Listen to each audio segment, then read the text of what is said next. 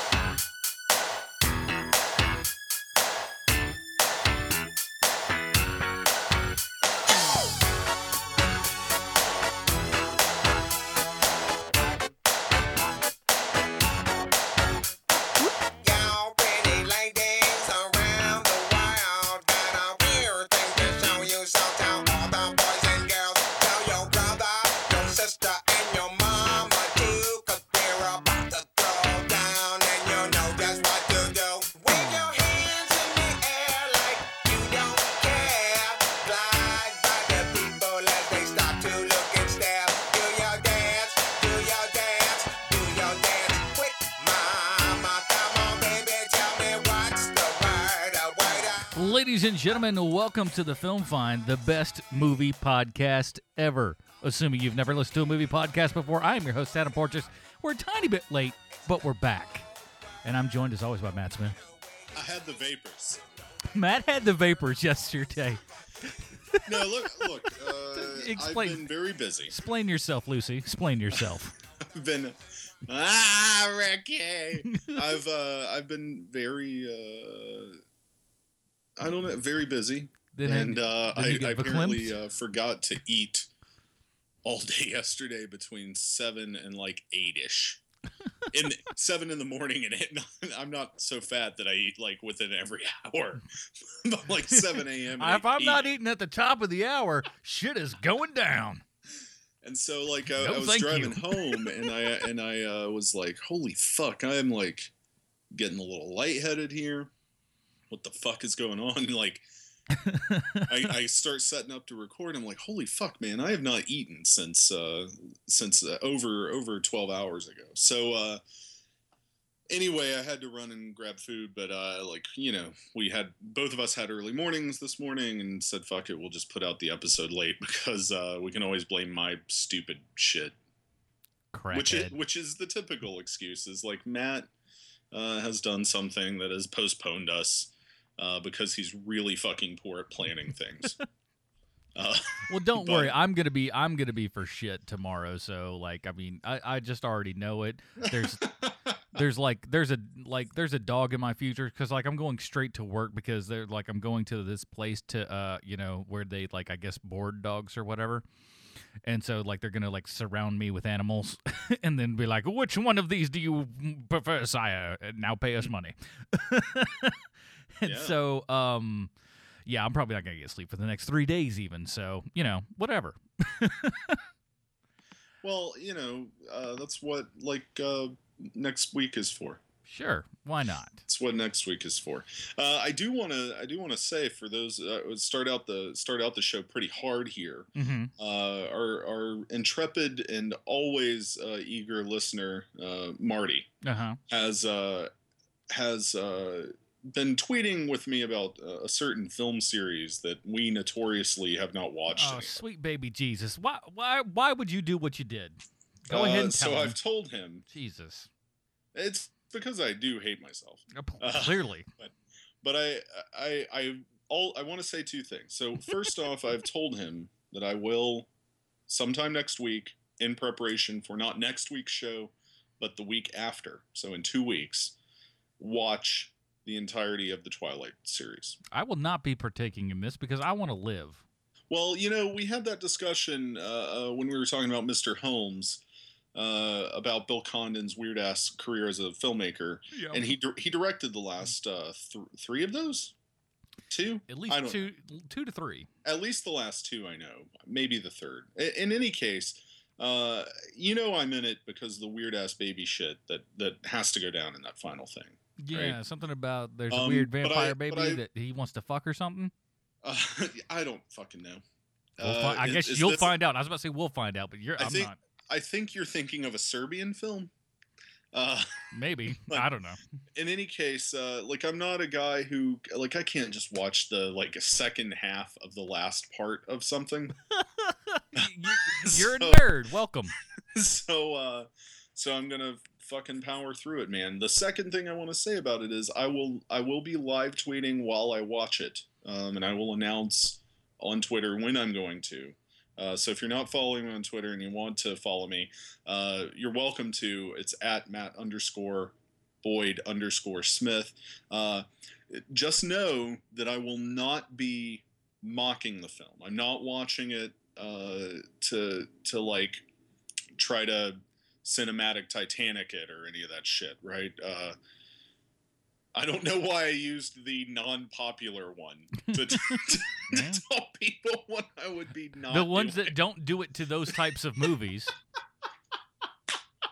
Fair enough. No, I will not be like Mystery Science Theatering it or anything like that.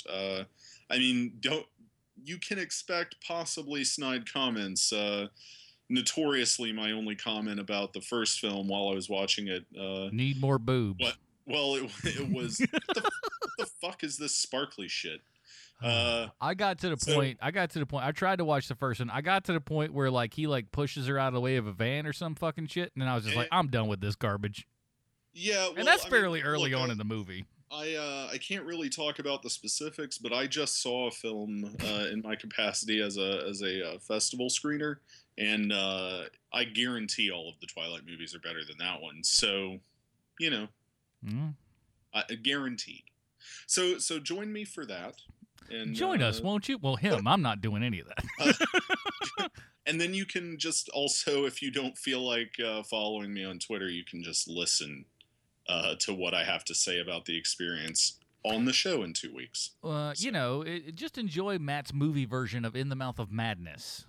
That's kind of, you know, maybe I'll even like get into a little cosplay. Oh, Lord. No, I mean, like, I'll dress like Sam Neill in that movie. Oh, okay.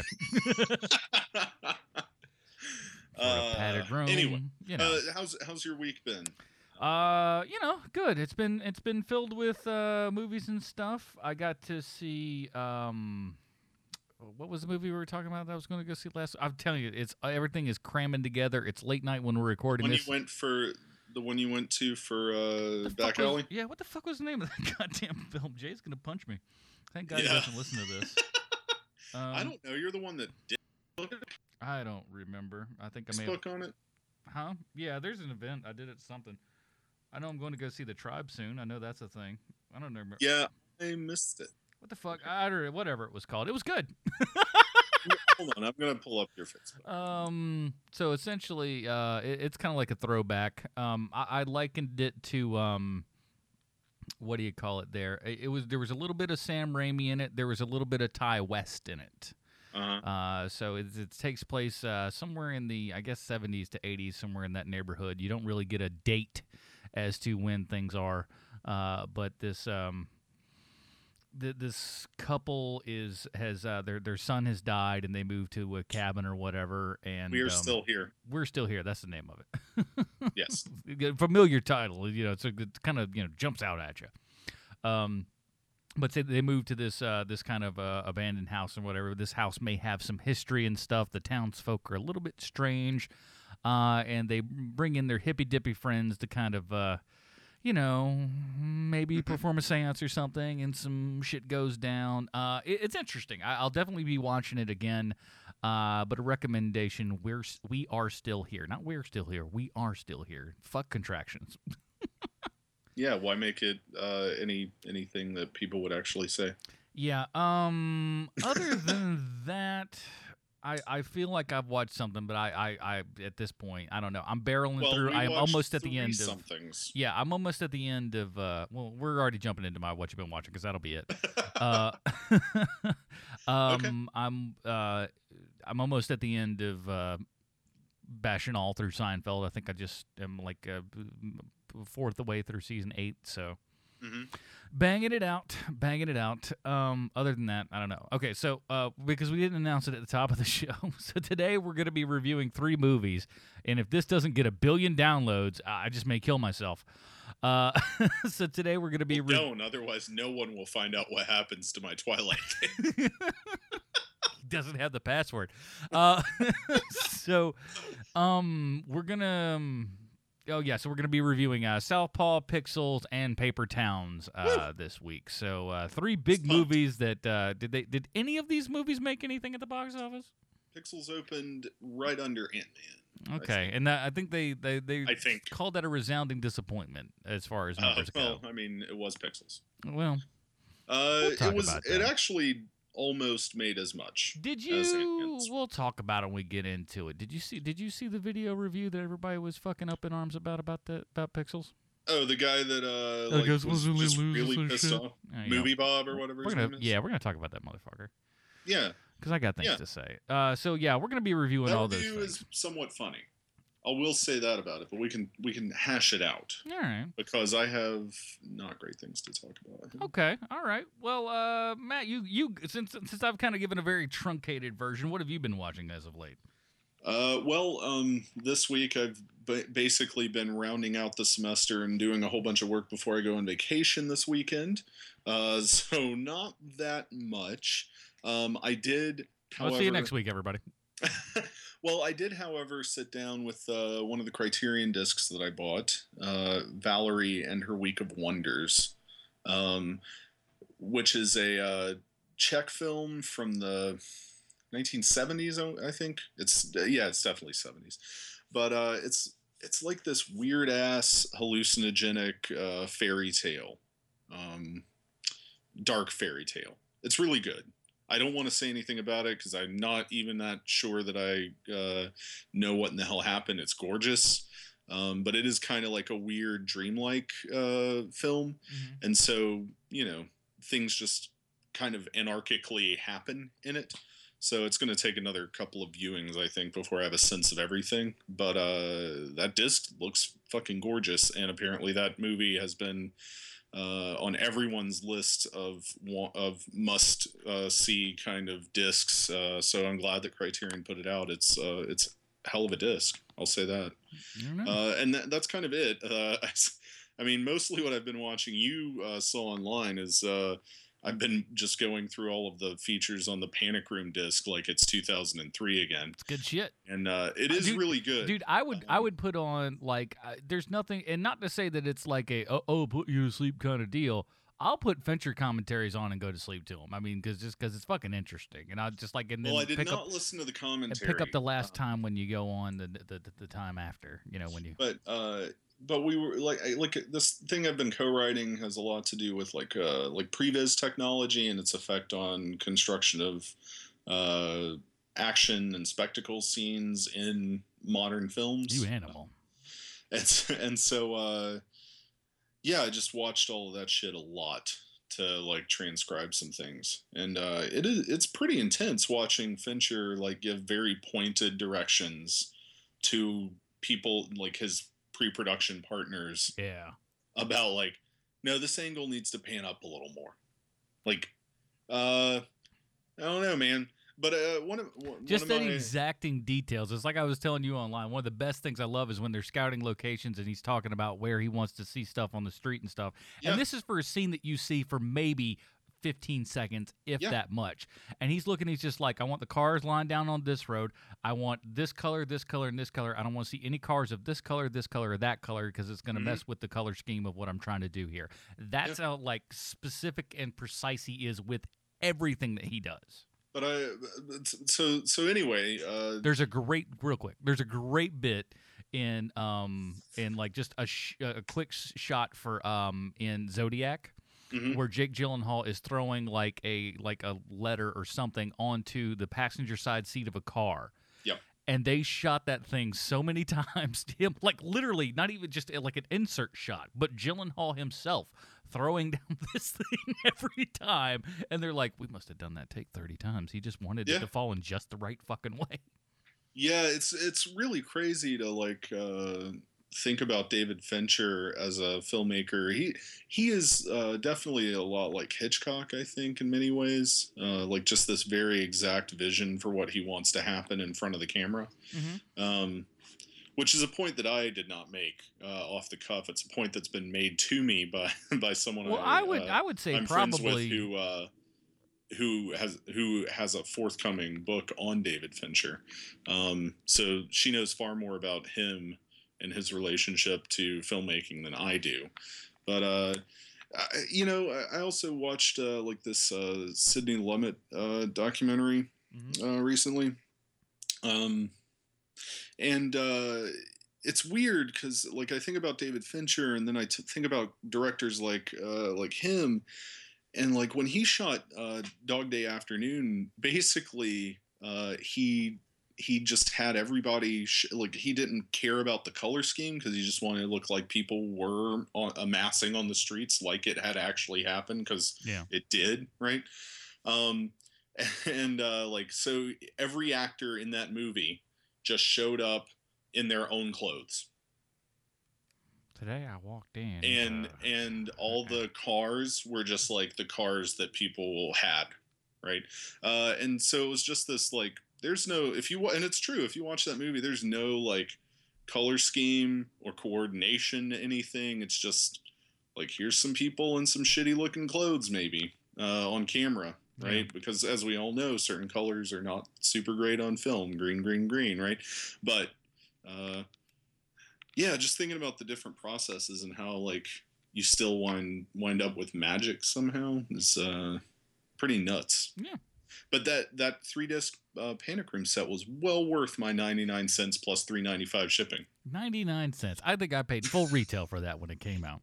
Yeah, it's good to. Of course, I got years of watching it, so it's good to be an ignorant shit for a decade. I don't know.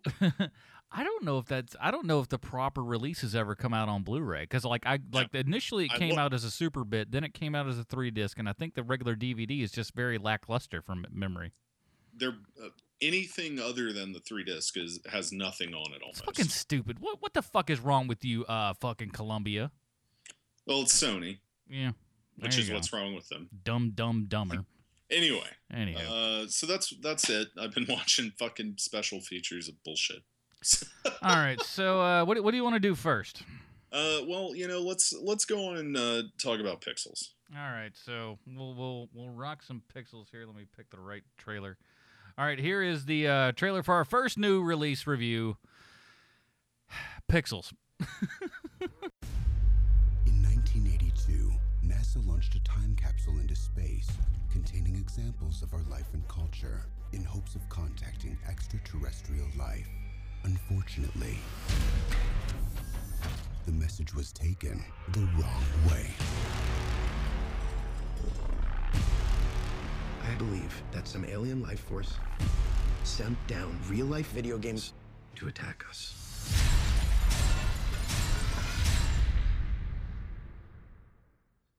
That makes sense. We've never faced a threat like this before. We need video game expertise. These guys were champions back in '82. Sam Brenner, Pac-Man World Champion. What's up? Ludlow Lamensov, Master of Centipede. Also known as your worst nightmare! Eddie Plant, King of Donkey Kong. Please find the pattern and anticipate! I don't know the pattern! Shoot for the head! You're welcome. You got fire on your face. The only way to take down Pac-Man is with ghosts. You want ghosts? These are your ghosts. Let's hit it!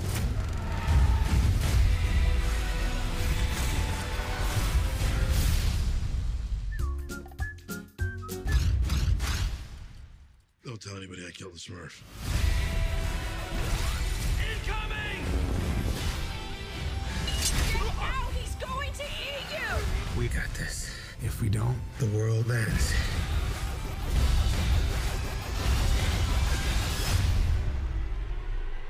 We have to take the battle to them.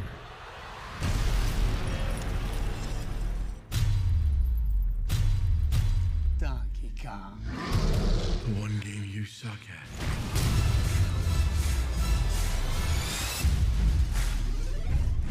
May I introduce to you the creator of Pac-Man? Professor Iwatani, what are you doing? I will talk to him. He's my son. Hello, my sweet little boy. Look how big you've grown. It's so sweet. He's so sweet. You're a good boy. Somebody kill this stupid thing! And that was a trailer for Pixels, everybody.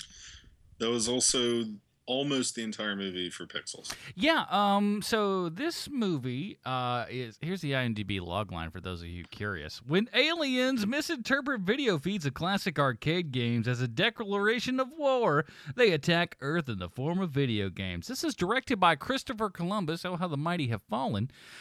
Starring Adam Sandler. Well, he's done some good stuff in the past. I mean, look, I'm going to refer you to, High Fidelity is the sins of a former, great thing. Fucking Adam Sandler, Kevin James, Michelle Monaghan, Peter Dinklage, Josh Gad, a handful of other people. Brian Cox, weirdly. Sean Bean, weirdly. So this movie did not make exactly what we'll call a splash at the box office. It did come in just behind Ant-Man. Like, within $1 million. Yeah, but how many? Well, it was like 20 something. That's like a ridiculously low number. It is for a first week. Nobody came out to see any of it. Well, okay. Do you want to talk about the movie first? Do you want to talk about this reaction video first? Let's talk about the movie. Look, here's the thing. Well, no, let's talk about the reaction because I'm going to lead that into my reaction. All right. Okay, so there's a guy on the internet. What was his name? I was going to say Dr. Dan Du, but that's the other show that hates Bob. me. Dr. Bob. It's Movie Bob. Bob. But I like to call him a generic soda name. Yeah. It's good. So, no, this guy, he puts up this video, and it's kind of gone a little viral, and, congrats to him for fucking making something that people have latched onto, even if,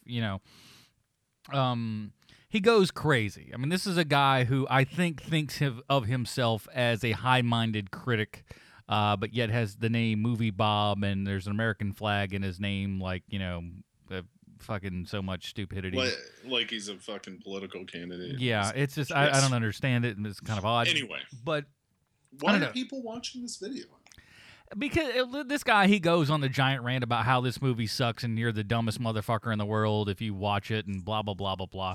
Mm-hmm. And he does have one clever line about calling this what is it? He says this isn't a movie, it's a crime scene. Yeah, I feel like I've heard that before, though. But yeah. Here's just a visceral reaction to this movie, and then but I saw this movie because I try to stay away from as many reviews and stuff before I see the movie and kind of form my own opinion. Yeah, I before I went to see Pixels, I listened to like the first minute of that thing because a friend of mine who's a former student, she like shared it on my page, and yeah. Is Movie Bob right? Let's start there. Is he right? Is this the god awful abomination that he makes it out to be? You know what I'm going to say. You loved it. You know that what I'm going to say is I have watched both Mordecai and Black Hat this year. Yes. And both of those movies I hated more than Pixels. No, I'll agree. I'm not even going to mention Paul Blart as one of those things I hated more because that is just something that goes without saying. Of which in Movie Bomb's review, he specifically points out about how this is much worse than Paul Blart Mall Cop, and to that I say you are wrong, sir. I think he is a crazy person, if that's actually in there. That's in there. Because I didn't go back and watch that much more of it. Mostly because here's the thing about Pixels, right? It's not very good. Yeah. It's maybe the worst blockbuster I've seen this year. Okay, and I'm using that in like the very specific terms that the industry would say. The amount of money with which it was spent on this film and the advertising budget and all that kind of jazz. Budget, the high concept nature of it, right? Yeah. Star power, that sort of thing. I mean, this was based off a short from some guy from some place that had zero to do with the movie that we see. Yeah, and that short's great, by the way. It's cool looking, but it has zero to do with this movie. Well, except that every major set piece shows up in that short film. Well, yeah. So they're like, okay, we have 6 points of art direction that we can use. That I guess that they had to pay him for. But in any case, so where this movie really goes wrong is for some reason, now I can't remember the details. I was reading that at some point, Chris Columbus, who got on board really early with this project, right, had other studios interested in financing and producing this film. Okay. Like pretty much all of them, right? So let's say like Warner, Universal, and Fox, right? Mm-hmm. Interested in making this film. Maybe not Fox, probably Paramount. Let's be honest. This is not anything Fox would touch. Yeah, okay, I can see that. But so he had 3 or 4 other studios ready to back this movie. He decides, you know what? I'm going to go with Sony, which is misstep number 1. Because their track record has been stupendous as of late. Yeah. And then 2, I'm going to go with Happy Madison and Adam Sandler, who also has been knocking them out of the park. Yeah. And so who gets to write this film at this point? Well, it's no other than good old Tim Herlihy, who has written every fucking Adam Sandler movie except for like Grown Ups, the first one. He wrote the second one. Yeah. And so that tells you something about it right there. Some right of off those the good, bat. some of those very, very bad. Yeah, so already, though, you have, at this point in Sandler's career, I'm going to say like a 60% chance the movie's going to suck because this guy's attached to it. Yeah, right? he's got more misses than he's got hits at this point, let's be frank. But that said, there are moments in this movie that are very Adam Sandler-esque that are maybe the one like 1 or 2 good bits that work in it. Mm-hmm. The rest of the movie it is kind of a mess. It has a very simple story, so that's not the issue. It's just kind of hit or miss with the joke structure. I don't know. It's not the worst Adam Sandler movie that I've seen in the past 6 years, so yeah, I'll at least say that.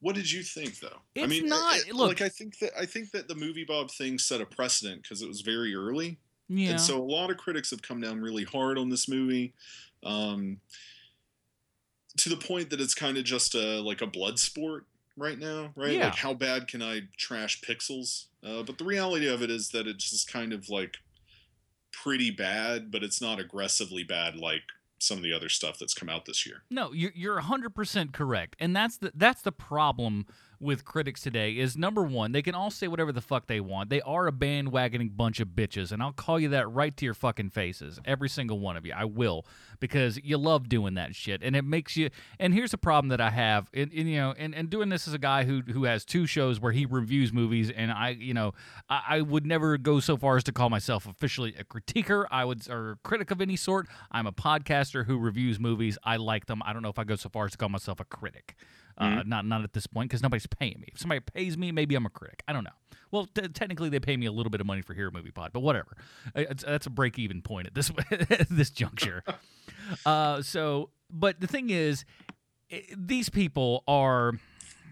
What was that fucking movie I saw? I think it was on Netflix or something that was about movie reviewers and how. And here's the thing, while watching that, you kind of go, oh, wow, what a really cool job. And at the same time, you also watch that movie and just go, half of these fuckers don't even know what they're talking about because they don't deserve the jobs that they have. They started out as the restaurant reporter, and then the movie critic of the newspaper died. And, this person who has 0 knowledge in film now suddenly becomes the film critic, and then they are the tastemaker for the particular town with which paper's movie critic died. I think that's true of the majority of them, but there are also very good film critics that come out of that background. No, right? I'm not saying that they're not. I'm not. It's not a blanket statement, but there's more often than not, I will say. Okay. I'm not agree with that. I'm not blanking it as an every person statement, but I'm saying more often than not, those people are schlubs who really don't fucking know anything and have over the years gotten themselves a high idea of themselves and the quote unquote their art, of which it's an art that they have 0 talent for, that they couldn't do themselves, even if they were given $1 billion and all access to everything that they could possibly need. So it's really untalented people, pointing fingers at people that are at least in some modicum talented. Pixels is not a great movie by any stretch of the imagination. Is it an abomination? fuck no, it's not. There's enough to be had in this movie. Like, and I'm not defending this movie saying it's a great movie by any stretch of the imagination, but people talked about this thing like Paul Blart was fucking Lawrence of Arabia in comparison. Yeah. Fuck yourself. Yeah. This movie is bad, but it is not so god-awful bad that I felt like killing myself at the end of it, which I damn near did at the end of Paul Blart. Here's the weirdest thing about this movie, and I think the major problem with it, honestly, is that it's PG-13, but it's also just totally a kid's movie, right? Like I saw it with a theater full of kids. Yeah. Like, not even adults were, like, you know, it wasn't teenagers in the fucking audience. It was a bunch of kids going to see it. And so the weird parts where it, like, you know, there's a little too much cursing for young kids, just weird Adam Sandler sex humor stuff.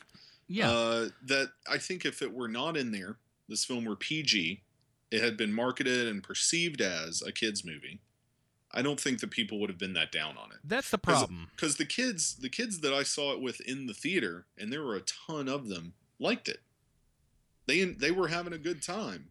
You know, and I do think you have to, like, judge that a little differently, right? Like this is an okay kids movie that just has like a little too many shits and goddams in it. Yeah.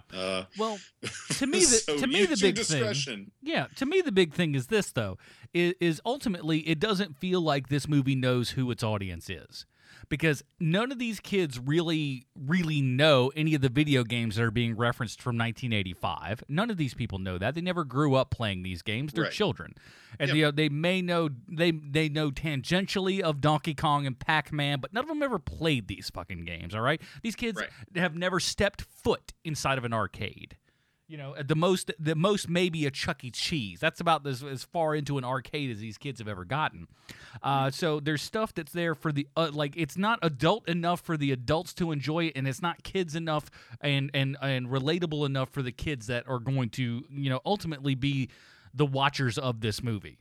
Yeah. This is an odd PG-13 movie that really doesn't cater to either crowd well enough in order for it to be what it should be. This should either be like a hard, like you said, nice PG movie for the kids to go watch and enjoy, and it could be whatever the fuck, or it needs to be a hard kind of Seth Rogen, you know, R-rated movie.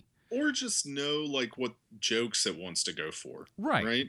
Because I like, even if it's not a hard R, like, the PG-13-ness of this film is not even in the jokes. It's literally just the language. Yeah, shitty language, really. Yeah. I mean, that really is it. And it's a weird thing, this combination of generations. It's weird because it's like all the cast members do well enough. I think this is I don't want to say great. Maybe that's too harsh, maybe too nice of a word. But it's a decent Kevin James performance. He's a little understated for what he kind of normally does in these types of films with Sandler. I actually think all of the performances are just fine. It has joke problems. It has story issues. Tonal and tone issues, and those come from the screenplay. My friend William Bibbiani over at Crave Online actually, I think, said the most salient thing about this. He said in his review that it was a movie made for gamers that knows nothing about video games, or by people that know nothing about video games. No, I see that. Yeah, and I get the sense that, I mean, definitely I don't think Chris Columbus knows a fucking thing about video games, but that doesn't matter because the film looks fine, right? Yeah. The problem is that the screenwriter, Tim Herlihy, the people at Happy Madison, and for some odd fucking reason, the producers at Sony have no idea about nerds. Donkey Kong cheat codes. So yeah. And so it's just fucking this weirdness. So all in all, it's not terrible. I will not recommend it. It's not good either. It's bad, but it's just regular bad. It's not the dying fetus on the floor that, you know, the world would make it out to be. No, and I was a little, honestly, like, disappointed going in that I didn't hate it more because of how shitty everybody talks about it. Yeah, I mean, you want to at least revel in how bad something is, but when it's not even as bad as everyone's saying, it's not bad. You know what I really would have liked to see, though? What's that? Fuck all the video game stuff. I like the conceit of, Adam Sandler's character and Kevin James' character grew up as kids and stuff. They're all in the 80s. That's all great, wonderful, what-to-do, whatever. Mm-hmm. I like the idea of, I want to see a movie where, like, Kevin James, oddly, weirdly enough, grows up to be the president, which I kind of thought was a fun idea, and it's just like, and he takes himself seriously, and Adam Sandler's his fuck-up buddy, and I would have liked to have seen some movie that dealt with some sort of weird relationship like that, where the president grew up in the 80s or whatever, and he was kind of, a schlubby whatever kid and whatnot, and his buddy from back in the day, they're still friends. So take that one story nugget. Take that story nugget. Fuck all the invaders from fucking, other dimensions or whatever the fuck. I think that story would have been interesting and could have made for some fun. I don't know. It just seemed like I wish I would have seen that as opposed to, presidential detail that never watches the fucking president. Well, yeah. It's not good. I don't recommend it. But is it the biggest, abomination this year? Not by a long shot, I don't think. Yeah. All right. With that, movie number 2. Here comes the trailer for Southpaw. I expected a hard fight. I put my family through a lot. The more you get hit, the harder you fight. I get it. Let's go! Only now you've taken way too many hits before you get off. You can't fight like that anymore. Think about her. I'm gonna tell you something. I love you. I love you. So predictable. Man. The light heavyweight champion of the world, Billy Hope. I wouldn't be here without my wife, Maureen. Hey, Billy, why you leaving so soon? Come on, keep walking. Baby, you ain't never been a real man. Billy, let that go. Let's go home. How about I take your belt? Billy, stop! Me and I. No.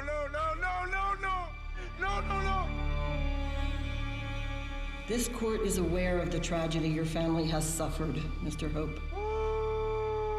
Nonetheless, you have chosen to demonstrate dangerous behaviors while having custody of your daughter. Dad? You need help, Billy. It'll be a year before your suspension is up, which means 0 income. Legal custody of the child shall remain with family services until the father can demonstrate the abilities of a responsible parent. Please, I don't know. I'm sorry, please. Daddy, I want to stay with you. I want to live with you. You want me to come with you? No, man. I gotta do this alone. So what brings Billy Hope into my gym? I'm looking for a job, maybe a place to trade. You couldn't handle the rules here, man. I can't lose my daughter. I'll give you my everything. Somebody help me, please! I know that you're mad at me right now. You don't know anything. She doesn't want to see you today. Tell her I love her. Gotta let her hate you so she can get better. I am How'd you like to fight for that title? You think that you can beat Magic? Not without you. I'm gonna fight again. I'm gonna get my kid back. What chance is there that Hope could win? The cards are stacked against Hope. They said Billy Hope can't make it. Billy Hope is over. This is your time. This is your moment. You can control your destiny.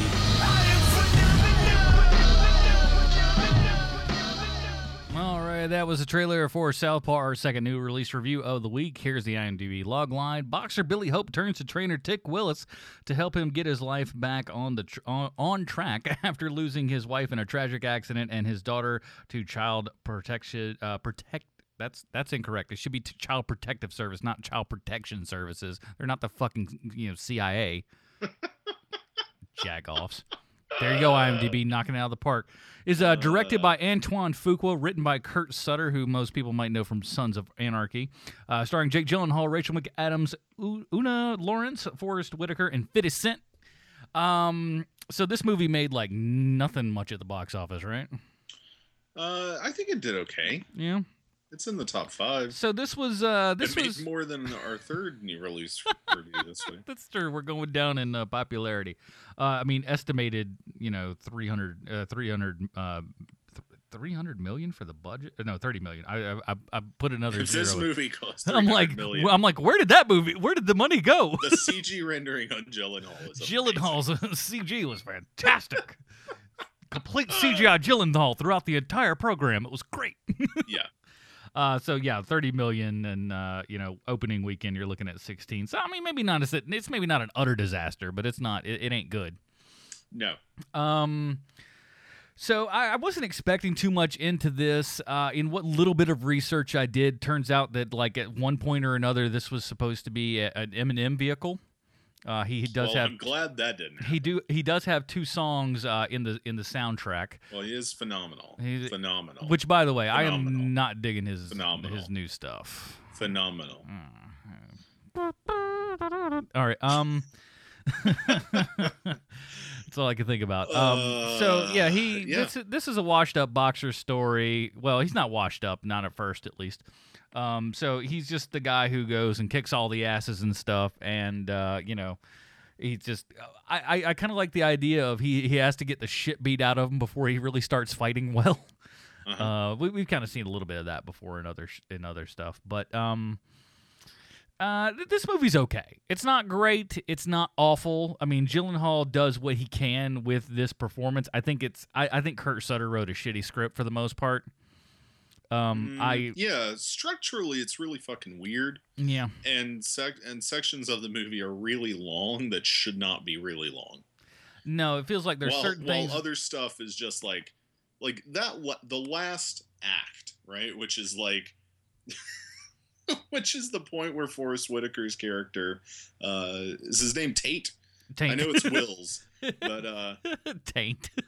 I said Tate. Okay. Is it not? Is it Mike or some shit? Tick. That's what it is. Tate Wills.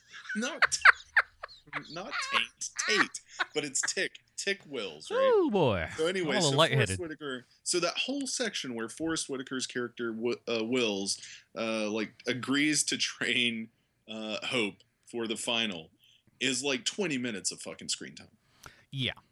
It literally is like there's a charity match, and then it is hey, I saw you fighting in that match. You want to come back for the comeback? Yeah, you want to come back, and then there's like a 4-minute training montage. Yeah. Then final fight. Yeah, basic plot. So he's going. Gyllenhaal's character plays this boxer, whatever, yada yada yada. He's not given this young brash upstart his chance at the title or whatever, and supposedly it's like, hey, you got to earn it, yada yada yada. And so like at a charity thing or whatever, he talks shit, and of course being from coming from nothing and everything, you boys are always got your backs and have guns. So this guy, somehow or another, one of his boys or somebody's boys or some boys of some sort end up shooting Rachel McAdams. You see it in the trailer. It's not like a fucking spoiler or nothing. But first of all, you killed the most pretty looking thing in this thing. So good job on you for ruining that movie. But you don't get to know her well enough to really, mourn her death. I think that's one of the biggest problems of this, of the kind of tipping point for that. Mm-hmm. And yeah, there's not enough emotional investment, right? Like, no. As much as I like the show, it's the problem I had with Sons of Anarchy as well, right? Is like Sutter is so focused on like this white masculinity in crisis kind of thing. Okay. Right? That Gyllenhaal's character goes through in the story arc. That he doesn't build up enough of the support for caring about that story. Mm-hmm. Right? And Sons of Anarchy does that a little bit, right? Like the only person I ever really cared about in Sons of Anarchy was Ron Perlman. Right? That's it. Like the whole main narrative arc, right? Jax Teller, all that shit. Like I gave a shit about Clay Morrow and Gemma Teller, right? His mom. Mm-hmm. And that was it. So like the real problem is like, I don't think Kurt Sutter as much as I like The Shield, as well, right? Like I don't think he understands not white men in a way that makes his stories work. Okay. But yeah, he doesn't give it time. I don't think there's enough character development, right? There are some amazing moments with Forrest Whitaker in this movie that just like don't go anywhere. Yeah. Right. But because of whatever reason, like he has this laser focus on Billy Hope, but doesn't know what to do with Billy Hope, because there are all these moments that need to be emphasized, like the fucking kid, right? Hoppy, right? Yeah. Just kind of like shows up and there's some great shit. There's not enough done with that character for Sutter to like then snatch some bits away from us. Right. And we're supposed to care, and sadly we don't really. And it happens the same with his wife at the beginning of the film. It happens with Hoppy right then, right? It's just this weird like building towards something that doesn't quite get there, because he has this like need to return to like just Jake Gyllenhaal's character, right? Yeah. Every single time, which is partially storytelling 101, right? Like keep your focus on your main character, but also without letting things breathe properly, by rushing things that should not be rushed, and then extrapolating things that should not take as long as they do. I don't think it serves it well. No, I mean, there's so many other things, and here's the thing: this isn't a short movie. This is 2 hours and 4 minutes. Mm-hmm. This is not a short flick, and yet they don't spend enough time with ancillary characters. I've never thought I'd say, boy, I wish 50 Cent was in this thing more, but his character could use some fucking development. Let me ask you something, and maybe this was in the script and it's just been dropped. When Rachel McAdams' character Maureen gets shot, mm-hmm. we know that it's not Gyllenhaal's friend, right? We know it's not his friend, even though he's the one that has his gun pulled, because it cuts to some of the other crew that have their guns pulled, right? Mm-hmm. There are also these weird hints dropped throughout the film that it was 50 Cent's character that had the wife shot or shot her. Did you pick up on that? No, I didn't. I didn't give this movie enough credit to do that. They're just like, I'm just saying there are weird moments. I'm not saying that the movie has credit. If it's not intended, it's borderline incompetence. And if it is intended, they dropped the fucking ball. Fuck you, Matt. Now I'm going to watch this goddamn thing again to see if that is a thing that happened. Because think about it, right? The whole reason that 50 Cent cares about anything is he wants him to sign that three-fight HBO contract, right? Why does he not want to do it? Because his wife says no. Yeah. Okay. What happens immediately after that Bitch to his wife? Killed. She gets killed, right? He loses everything, and who shows up at his house? With what? A contract, by the way. You need to sign this shit. Exactly. She ain't here right now, by the way. But there are like these weird moments, you're not wrong. Like cuts to faces and shit, right? Like they know somebody else did this, and it wasn't the guy that everybody says did it. But that'd have been interesting. Maybe they should have explored that a little more instead of hiding it from us. But that's the impression I got just from like how the reaction shots were cut together, and it's fucking weird. It weirded me out the whole movie. I was like, surely they're gonna resolve like who actually shot his wife. Yeah. And not only does that not go resolved, but there are hints dropped that they're going to resolve that visually throughout the entire film. We're gonna find your wife's murderer. No. And I really hope it was in the screenplay, and then it just got edited out, and Fuqua just didn't have alternate shots to use. But because if it was not in the screenplay, and then Fuqua shot them, Jesus fucking Christ, man. Yeah. And I like Fuqua enough, right? Like I'm always interested in what he's doing. I really like Training Day. Really like Equalizer. Shooter's good. He's also had some movies where I'm just like, what the fuck are you doing, right? Yeah, he's a very hit and miss guy for sure. Yeah, but Olympus Has Fallen specifically, right? King Arthur, Tears of the Sun. I'm just like, what? Yeah. Like, you've got some great flicks on your belt, but you've also probably got the same amount of movies where I'm just like, There's big and there's turds. There's for sure. I think he just underbakes them in some way. Like adds up. It doesn't add up. Well, the thing is like, and also when you go back and you look at his films, none of them feel like his movies. I don't know that he has a real altruistic eye.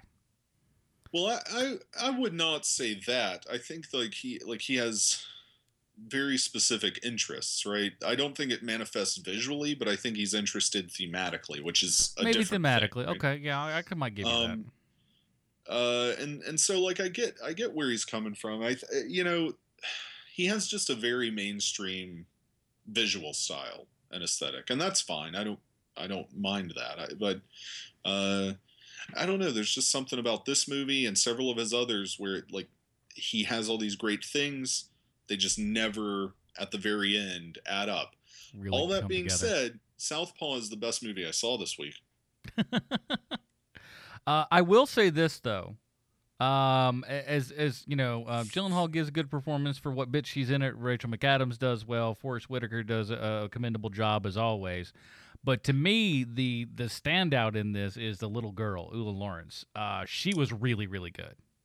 Yeah, she's great. I liked her a lot. I actually really liked everybody in this movie, but she did stand out, right? She was really good. She has some really heavy scenes that she carries very well. Yeah, you don't feel like you're in the hands of, an unexperienced child who can't pull this off. She pulls all of it off and pulls it off very, very well. And I was shocked. I was just like, wow, I don't know who this little girl is, but we need to watch her. Mm-hmm. Yeah, I really hope that she hasn't done like a bunch of I don't know, like Christian things or something. She probably hasn't. She would not have been in this movie. I was about to say, I don't think she'd have been in this movie then, because this is But I just hope she hasn't, because, well, her career will go nowhere. But. Hey, she's going to be the next Disney princess. All right, so let's get into our last new release review of the week. Here's the Wait. Huh? What? Should people see Southpaw? It's a Netflix at best. Yeah, I'll say Netflix. I mean, it's not god awful, but it's certainly, don't rush out and see it. No one else did, so you shouldn't either. Because for once the people were right, it's fair at best. Mm-hmm. All right, here's a trailer for Paper Towns, everybody. The way I figure it, everyone gets a miracle. My miracle was I wound up living across the street from Margot Roth Spiegelman. She was arguably the most gorgeous creature that God had ever created. Margot's life was a series of unbelievably epic adventures. Are you gonna spend the rest of high school pining for this girl? As senior year drew to a close, Margot and I were practically strangers. Until this one night. What the? Margot? I need to borrow your car. What? I have 9 things I need to do tonight. Can't you just get your boyfriend to do it? Ex-boyfriend. My boyfriend has been cheating on me. Revenge plot begins. Not as weird as it looks. Stop. Can't believe you just did that. Take the picture now.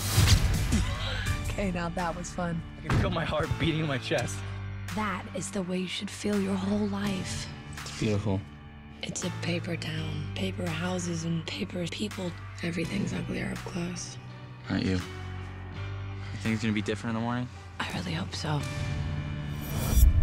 Margot always loved mysteries. Maybe she loved them so much, she became one. She's gone. When was the last time you saw Margot? You were with her last night. It has to mean something. There's something in Margot's window. She left little clues, like breadcrumbs. I found something. I think she's sending you a message. Come find me. We're trying so hard. You'll go to the Paper Towns, and you'll never come back. I think I know where she might be. I'm going with you. If she's going, I'm definitely going. Take a risk. Stop playing it so safe. And maybe that's what she's been trying to tell me the whole time. What can I say? I'm on a mission. Hey!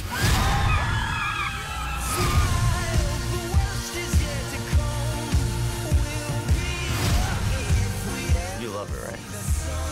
Yeah, I do.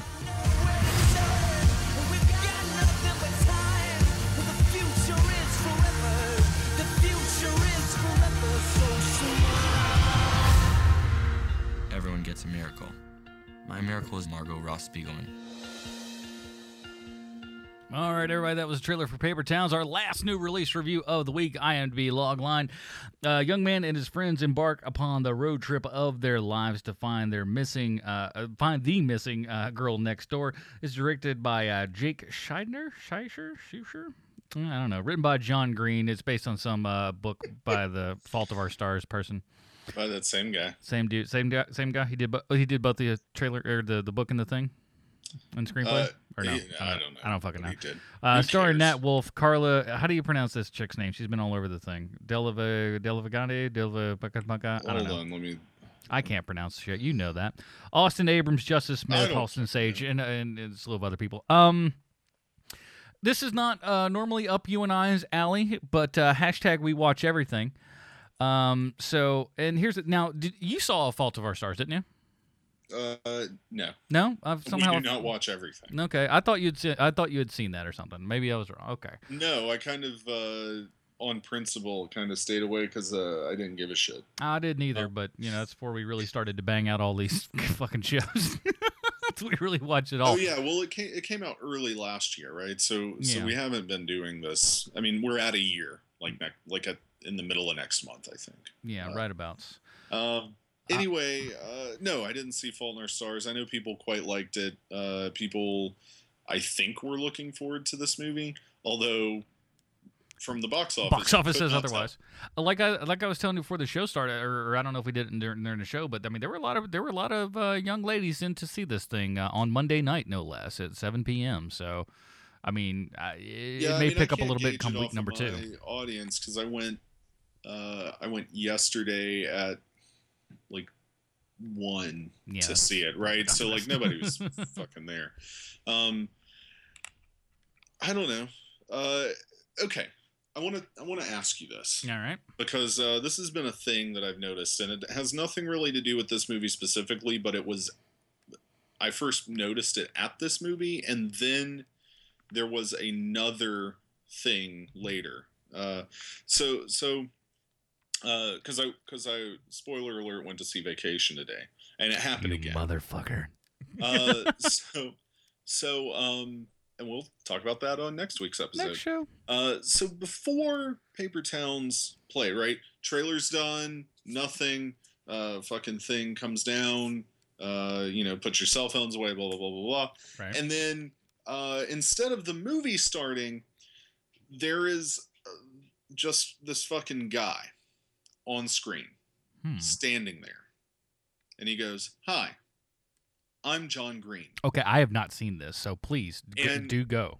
And I wrote Paper Towns, right? And he thanks everybody for coming to see the film and hopes that they enjoy it and blah blah blah blah blah. And it's I don't know, this 2-minute, 3-minute thing before the movie with him talking about it. And the same thing in front of Vacation today with Christina Applegate and Ed Helms. What's the theater brand you're going to see AMC, here? Okay. Right? Because I saw this at Regal, so. So I don't know what to it's annoying for one. I'm already in the fucking theater, just start the movie. I don't need this this personal message. It doesn't make me want to come to your theater more. Yeah. But AMC, for whatever reason, has also been doing this with its trailers. Yes. I don't like that fucking shit. What is the goddamn point? Hey, I'm Mark Wahlberg, and I was in this movie. I hope you like it. I think that's the point of a fucking trailer, is to tell us that we probably might like the film, you idiots. Yeah, but it's just at a point now where I think I'm seriously going to start logging actual complaints with the company about we don't need the fucking actors to thank us for coming to the thing. We're there already. Yeah. It's already annoying to have them tell us, "Hey, I was in this movie. Here's the trailer. I hope you enjoy it." Those are bad, but I have yet to see the one where they're in the theater, but I feel I'm going to get it. The movie, and hey guys, we just wanted to thank you for coming to the blah. Fuck you. That doesn't. It's so stupid. That doesn't make any bloody sense. It doesn't make any sense. It's annoying. And to have this happen before a movie like Paper Towns, where I was already I really don't give a shit about seeing this movie. It made me just really hard. That may have changed my opinion. You're not wrong. But I was able to put a face with the fucking guy. You're the motherfucker responsible. Oh, I'd love to see the guy who's responsible for fucking pixels. So it's just well, now I know how annoying the guy who came up with this fucking story is.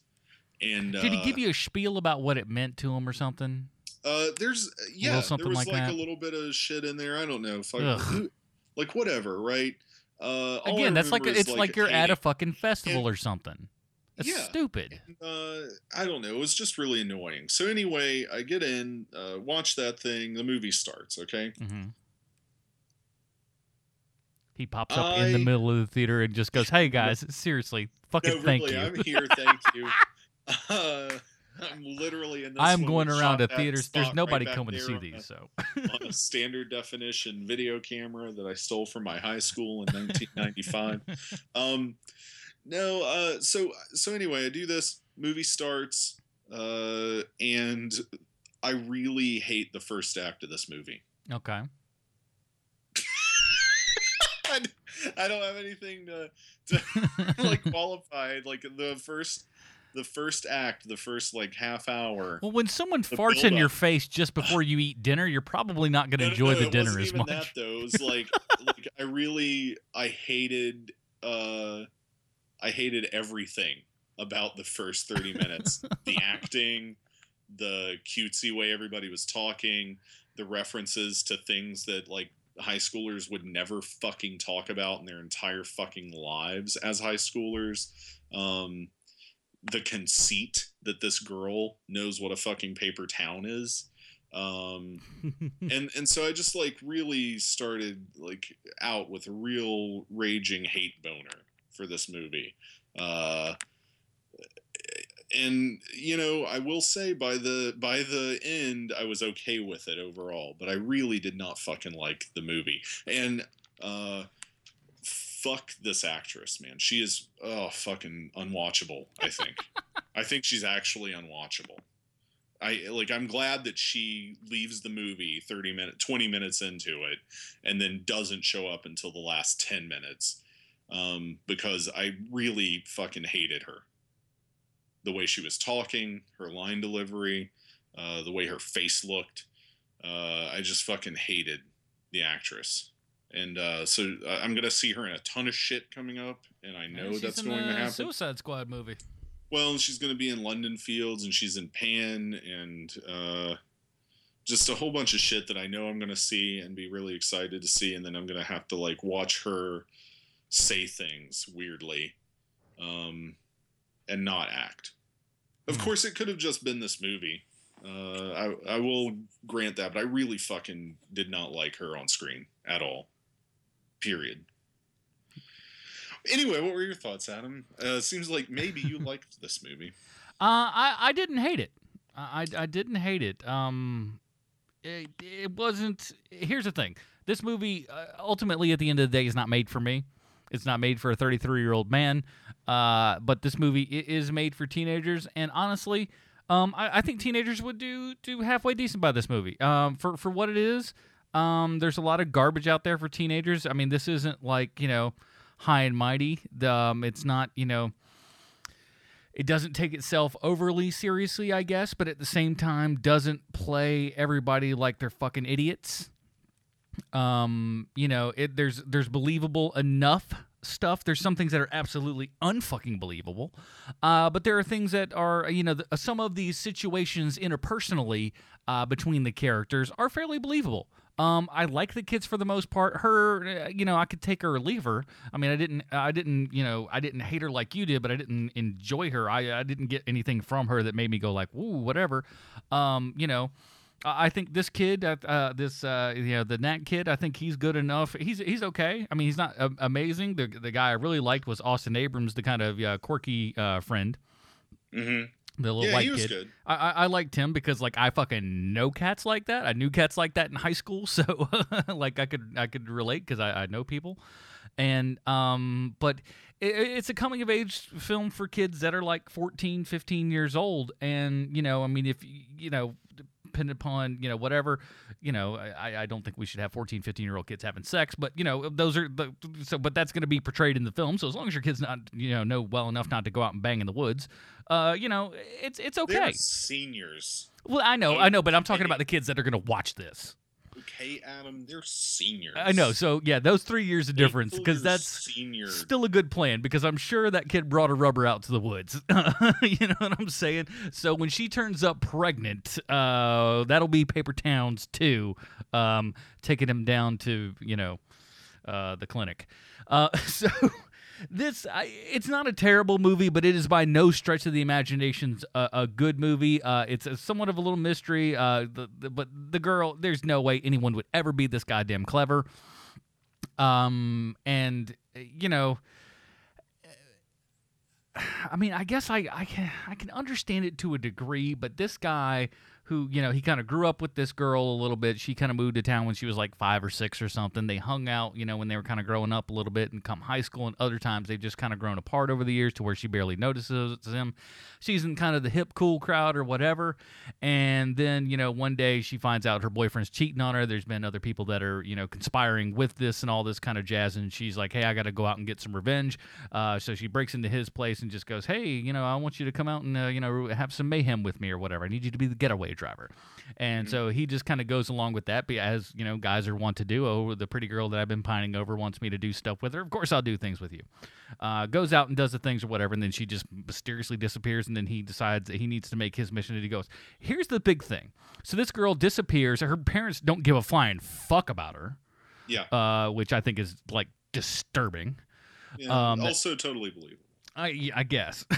No, I will say that is probably the only believable thing about this movie, because I also didn't give a shit. But they don't give a shit about her. They go off and she's just like, she'll come back when she gets bored or runs out of money or something. And first of all, these kids all have access to a lot of money. And of course, they have way more money. Of course, when you find out when you see where they live, you fucking understand.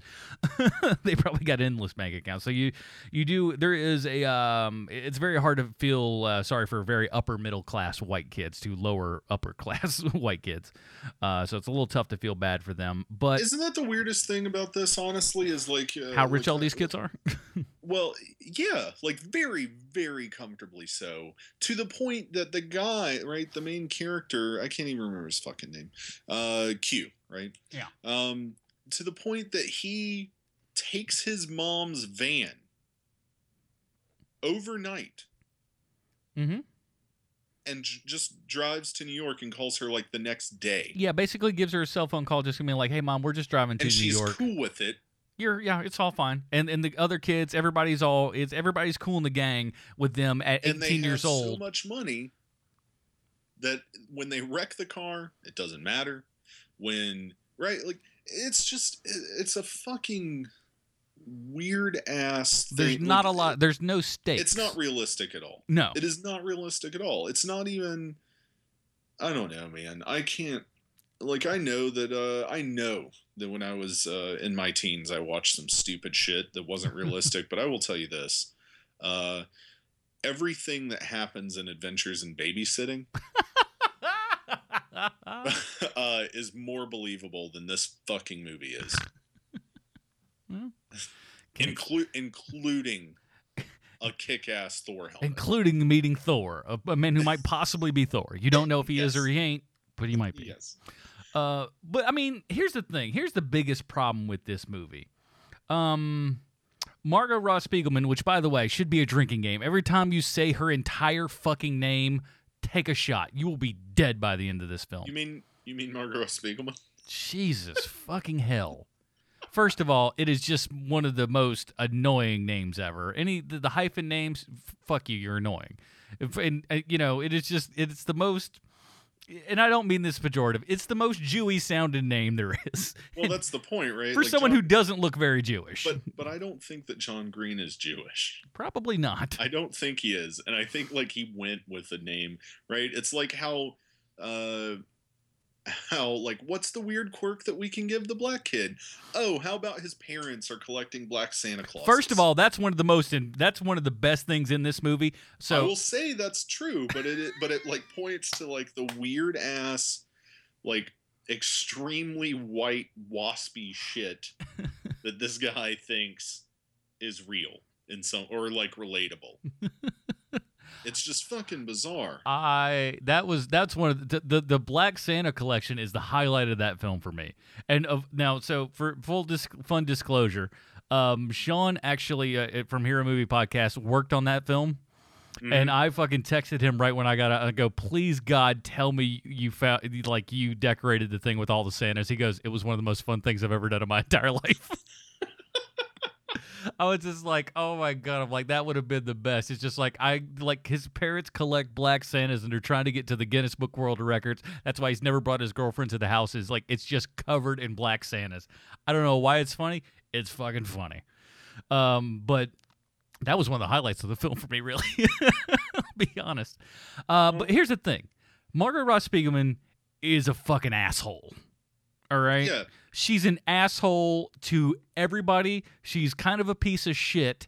And I understand, like, you know, stupid young love or whatever. And, like, maybe he, like, the better part of this could have been at the end when he was just really like, you know what, you know, thinking back on it after all these years, you know, she definitely would have been a terrible choice for me because I see how much of a vapid person she was. Because she really is. She's a self-centered piece of shit who is spiteful, is, you know, kind of a dickhead, and one of the most self-centered people that you'll see in movies for some time. And thinks of nothing but herself and just like, well, it's just me. It's that freewheeling fucking bullshit attitude that's just like, go fuck yourself. You're not so fucking special. You're going to sit there in that tiny little fuck town that you went to, fucking waitressing at a goddamn fucking Waffle House, doing nothing for the rest of your life, and you'll think you're being an independent woman. But didn't you just get the sense that, like, when John Green wrote this novel like 5 years ago, it was right after that one guy who is now said he's regretted using this term or creating the term because people just misuse it and have misinterpreted it, right? The Manic Pixie Dream Girl guy. Okay. Don't you think that maybe John Green just was like, Manic Pixie Dream Girl, that's what I'm going to do in my next book. And then he just like did it, but completely not only did he base it on a concept that the guy who coined the term says was a limited thing that he had noticed in like a few movies. Mm-hmm. Not only that, but he also just misinterpreted the type. It's like, and also that's not necessarily a good thing. Right. But here's I didn't really like any of the characters other than the friend, like the one friend. I didn't like any of them. I didn't think any of them were realistic except for the one guy who is so unbelievably stupid. Actually, that's not a lie. I really liked the girl that he ends up with as well. That's Margot's like best friend. Yeah. Those two motherfuckers can act. Yeah, those two were the best actors. This movie is just like, well, the Radar Kid's okay, but he's not doing much. No, not at all. His girlfriend sucks though. She was bad. But I just like I don't know. I didn't like this movie. I didn't hate it by the end. I really started out hating it, like almost walking out hating it, kind of thing. But I was like, you know, this has to get better from here once this girl is no longer in this, because I knew what the story was, right? Because I'd seen a trailer. Like once she's gone, this has to be okay. And then it was just like okay. So that's where I come down on it. I don't give a shit if you go and watch this movie. You won't. No one did. It made like $12 million. Nah, if you're a 14-year-old girl, you know you'll probably dig it or whatever. And you know, I think in a small way, maybe younger dudes should probably see this too, to realize the fact that like, hey, that girl that you're pining over high school, probably not what you want. So, you know, that's the Fair thing. enough. But you know, like I said, not egregiously terrible, but certainly, you know, if you're not the audience, don't fucking watch it. So because you're not gonna care. Yeah. All right. So next week, somebody's already seen a movie from next week, you sneaky so-and-so. So we're going to be reviewing Vacation. So the new kind of spin-off, if you will, of the Chevy Chase. It's a sequel.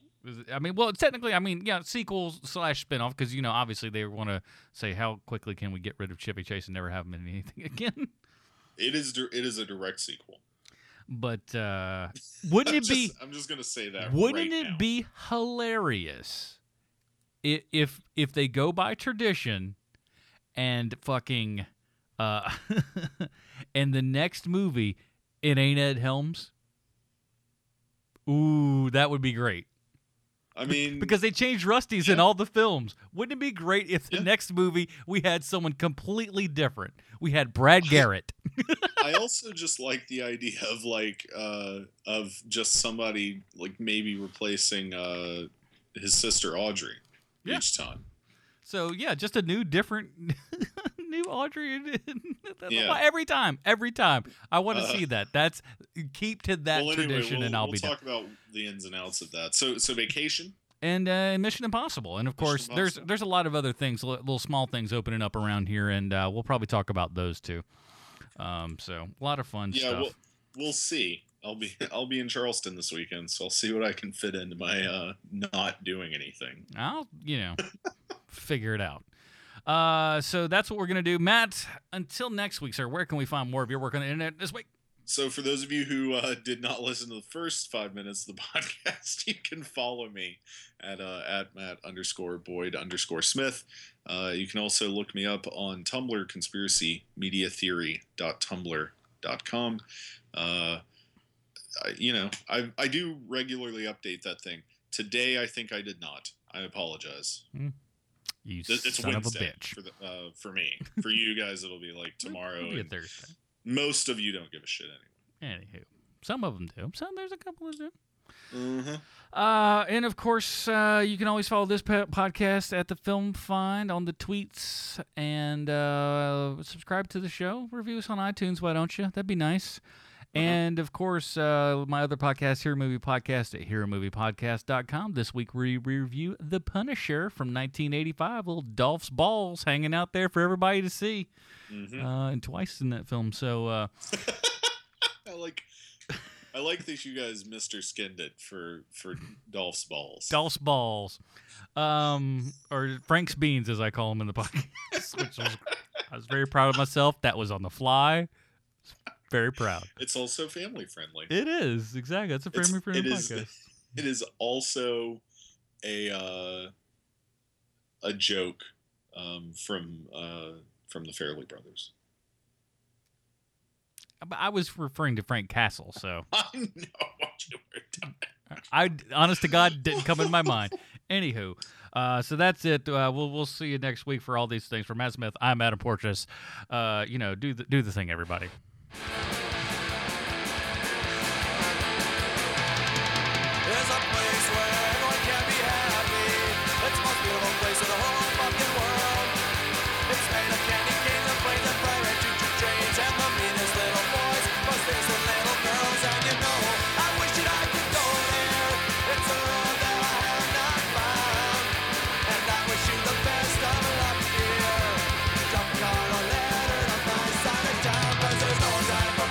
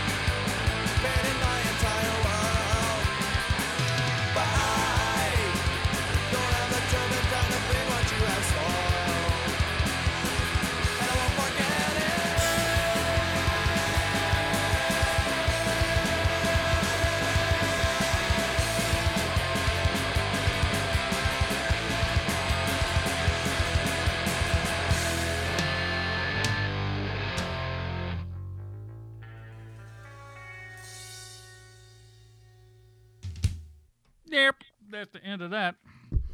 Good grief. Whew. Boy, I tell you what, I hope next week is going to be better. I'm excited for Mission Impossible, honestly. I'm going to go see that thing in the IMAX and everything. I've heard amazing things. I fucking love them. Series things. Really? Wow. Yeah. Well, that's from tough people who I would trust to say those things. That's tough to do because I'm a big fan. And yes, I'm going to say it, of all of them. I even like John Woo's. A lot of people don't, but I dig it for what it is. I'm with the majority in that one. I like it as a John Woo movie. Is it a great Mission Impossible movie? Maybe not so much. Is it a fun John Woo type movie? Yes. Is it lesser John Woo? Absolutely. Don't get me wrong.